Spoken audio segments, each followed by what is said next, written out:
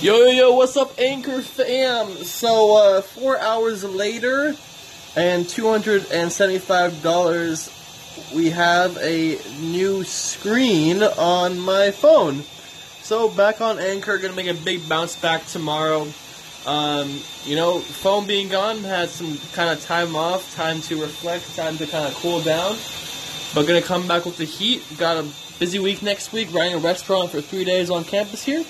But gotta put in a segment for today, obviously, because I've been keeping up with this every day, even though my phone's been busted. Somehow I've been keeping up with it every day, because the grind don't stop. It only kind of stops. You know what I'm saying?